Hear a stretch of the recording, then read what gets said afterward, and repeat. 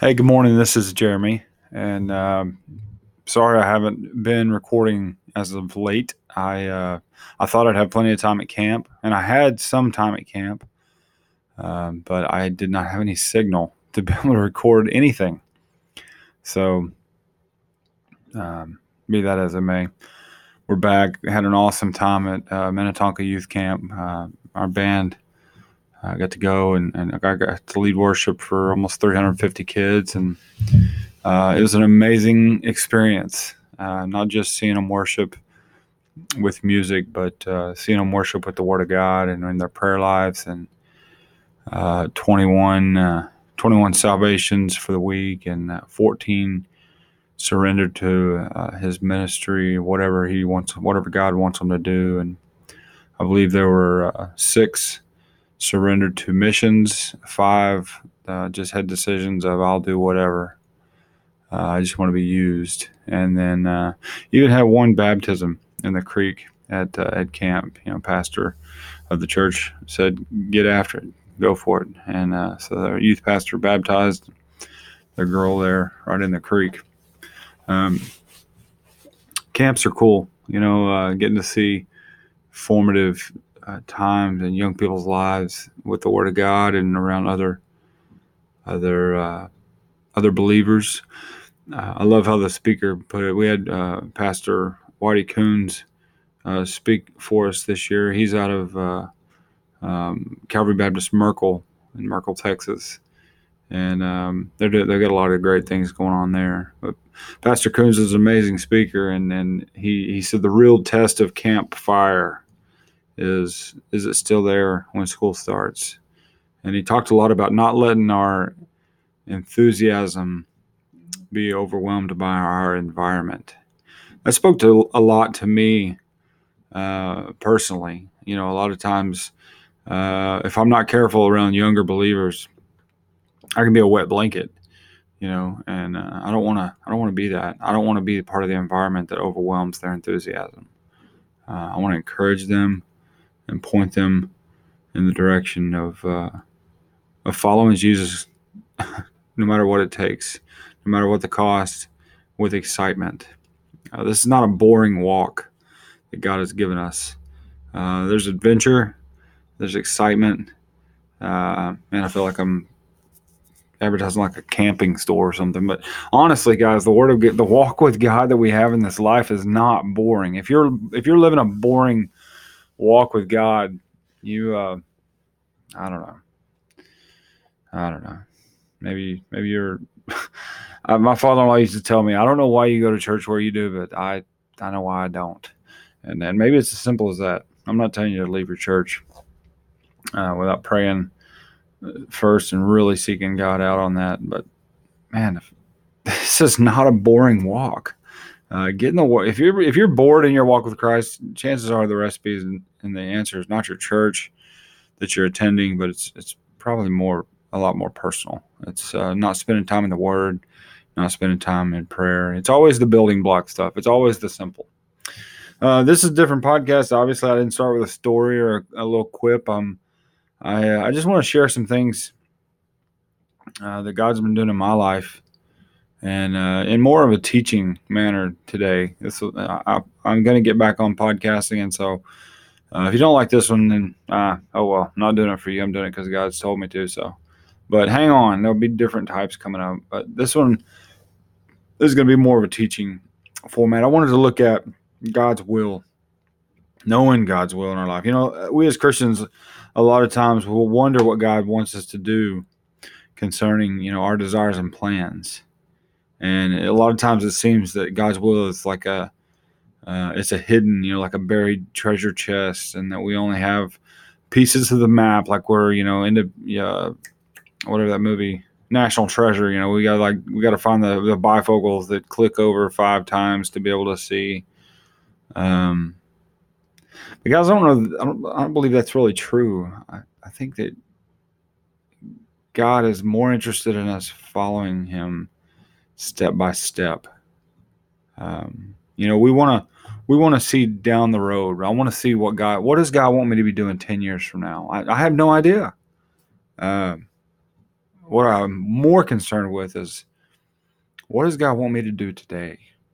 In Proverbs 3, Solomon said, trust in the Lord with all thine heart, lean not into thine own understanding, in all thy ways acknowledge him, and he shall direct thy paths. I've talked about this before on a podcast before, that it's a conditional promise. You've got to do all that stuff. You've got to trust in the Lord with all thine heart. You can't lean into your own understanding. We have to acknowledge him in all our ways, and his promise is he shall direct our path. David said, thy word is a lamp unto my feet and a light into my path. I think a lot of times we want like a 5 million watt, candle power spotlight to look down the road and see what's ahead. We want to know what's ahead. We want to know. And I think at the heart of that really is not good intentions. I think at the heart of that is control. It's our pride. We don't want to be caught unaware. We want to know what's going on. It's really a little bit of idolatry, for truth. We want to call the shots, and that's just not it. That's not it at all. We're to be following him. Ephesians chapter 5 verse 15 says, look carefully, I'm in the ESV today. It says, look carefully then how you walk, not as unwise, but as wise, making the best use of the time, because the days are evil. Verse 17 says, therefore do not be foolish, but understand what the will of the Lord is. Verse 18, and do not get drunk with wine, for that is debauchery, but be filled with the Spirit.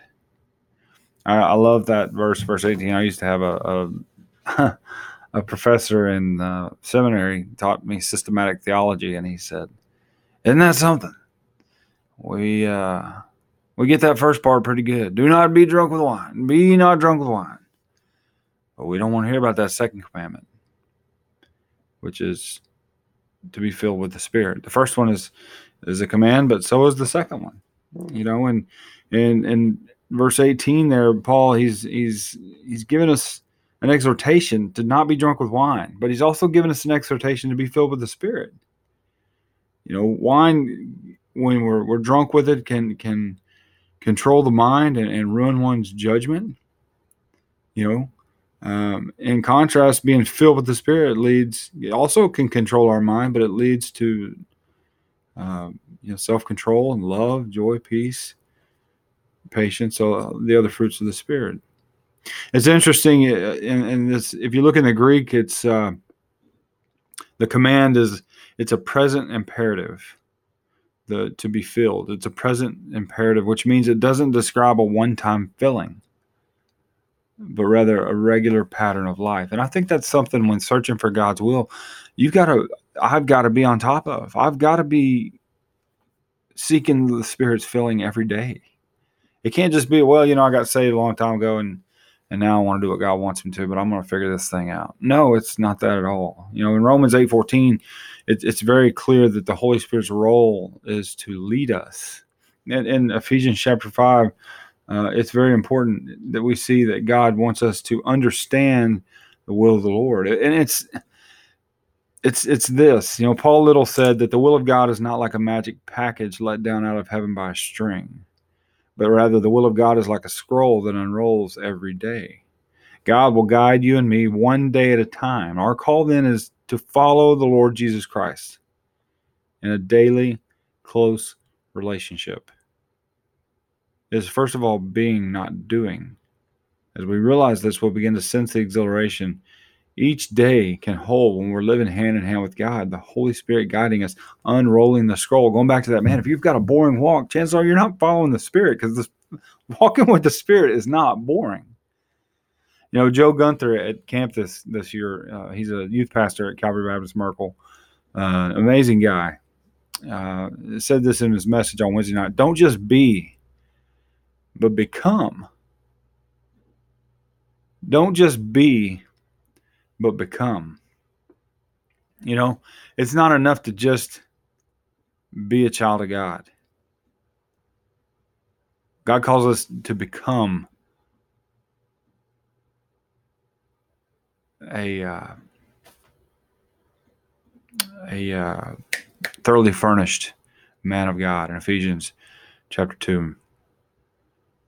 God wants us to become what He has in store for us, to be made into, to be sanctified and brought into a closer image of Christ, and closer and closer and closer, and more like Christ and more like Christ, following His Spirit along the way, looking for His will in our life. I'm going to give you some questions real quick, and then we're going to be done today. That I think, they're good questions to ask yourself when determining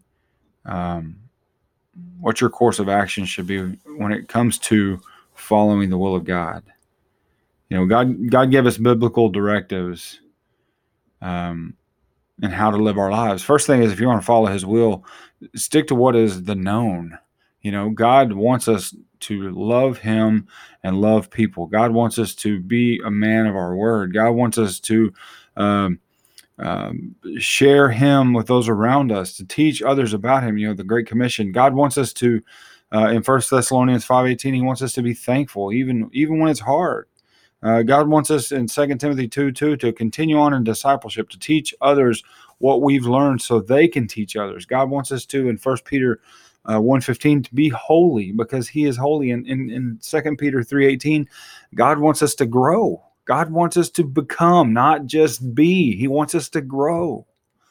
And so if you're seeking God's will, and I know this is a topic I've covered multiple times, but guys, I hope you're like me. I hope you don't get tired of hearing some of the same truths of the Word of God, because honestly, God lays them on my heart, and that's where they come from. And so maybe it's just that I need these, but seeking God's will, I don't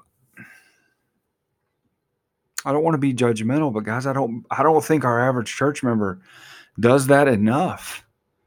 What does God want me to do? Not what does society expect me to do? Not what does the church family culture expect me to do? What does God want me to do? What does He want? How can I please Him? And so here's some questions to ask yourself when considering God's will. Am I putting God's desire ahead of my own? That's a question that you need to really seek out. Spend time in Scripture. Spend time in prayer, figuring out the answer to that question. Is this my will or is this God's will? Will my course of action help me love God and others more?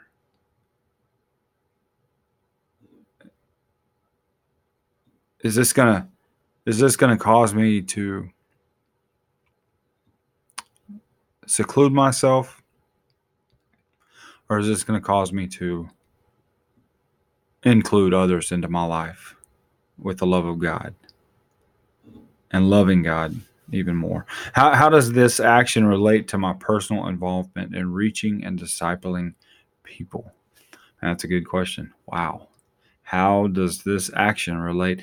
You're not sure what you're going to do in life, not sure what you're supposed to do, lean in one way or the other. Ask yourself that question. How does this action relate to my personal involvement in reaching and discipling people? Another question. Will it contribute to my leading a more holy life? Another question. Will it move me toward more Christian training and spiritual growth? Last question in this talk. Can I be thankful for whatever the results or however it works out? I try not to use we statements. I'm doing discipleship with some men, and that's one of the things that some leaders who have helped us out with. They've really implored us leaders to stay away from we statements, because the truth is, I have enough faults without dragging everybody into it. I can be honest and transparent, and if I'm honest, most of the times when I make a we statement, it's just because I don't want to feel like the only one, because it definitely applies to me. And so I can tell you that I struggle with, I want to do God's will, but I want it to work out for me. I don't want to pay too great of a price. I don't want to. And guys, I can just tell you that that used to be my mindset, and God has brought me past that. I'm not perfect by any means, but I want His will for my life. And I know there are costs involved. But guys, He's paid the ultimate cost for us. He's included us in His family. And He's saved us from our sin and from ourselves. He endured overcoming death, hell, and the grave. And all He asks of you and me is follow me. I hope this has been helpful to you. God's will is if you ever hear me tell you I have the whole thing figured out, just know I'm lying, and call me on it. God's will is something that I want to be studying until I die, because I want to be in it. I want to be in His will. Truth of it is, God gives us His word, and if we're to walk in God's will, we need to keep pursuing scriptural objectives, and with the Holy Spirit's help, continue to obey God's known will. But to do that, we got to know what God wants. So I ask you this question: what does God want from your life? Yeah, I understand you're full tilt in the middle of a planned life already. But what does God want from your life? And does any of that match with what you've already got going? God bless you. And if this helps you in any way, man, share this thing. Send it out there, and maybe somebody else can use it as well.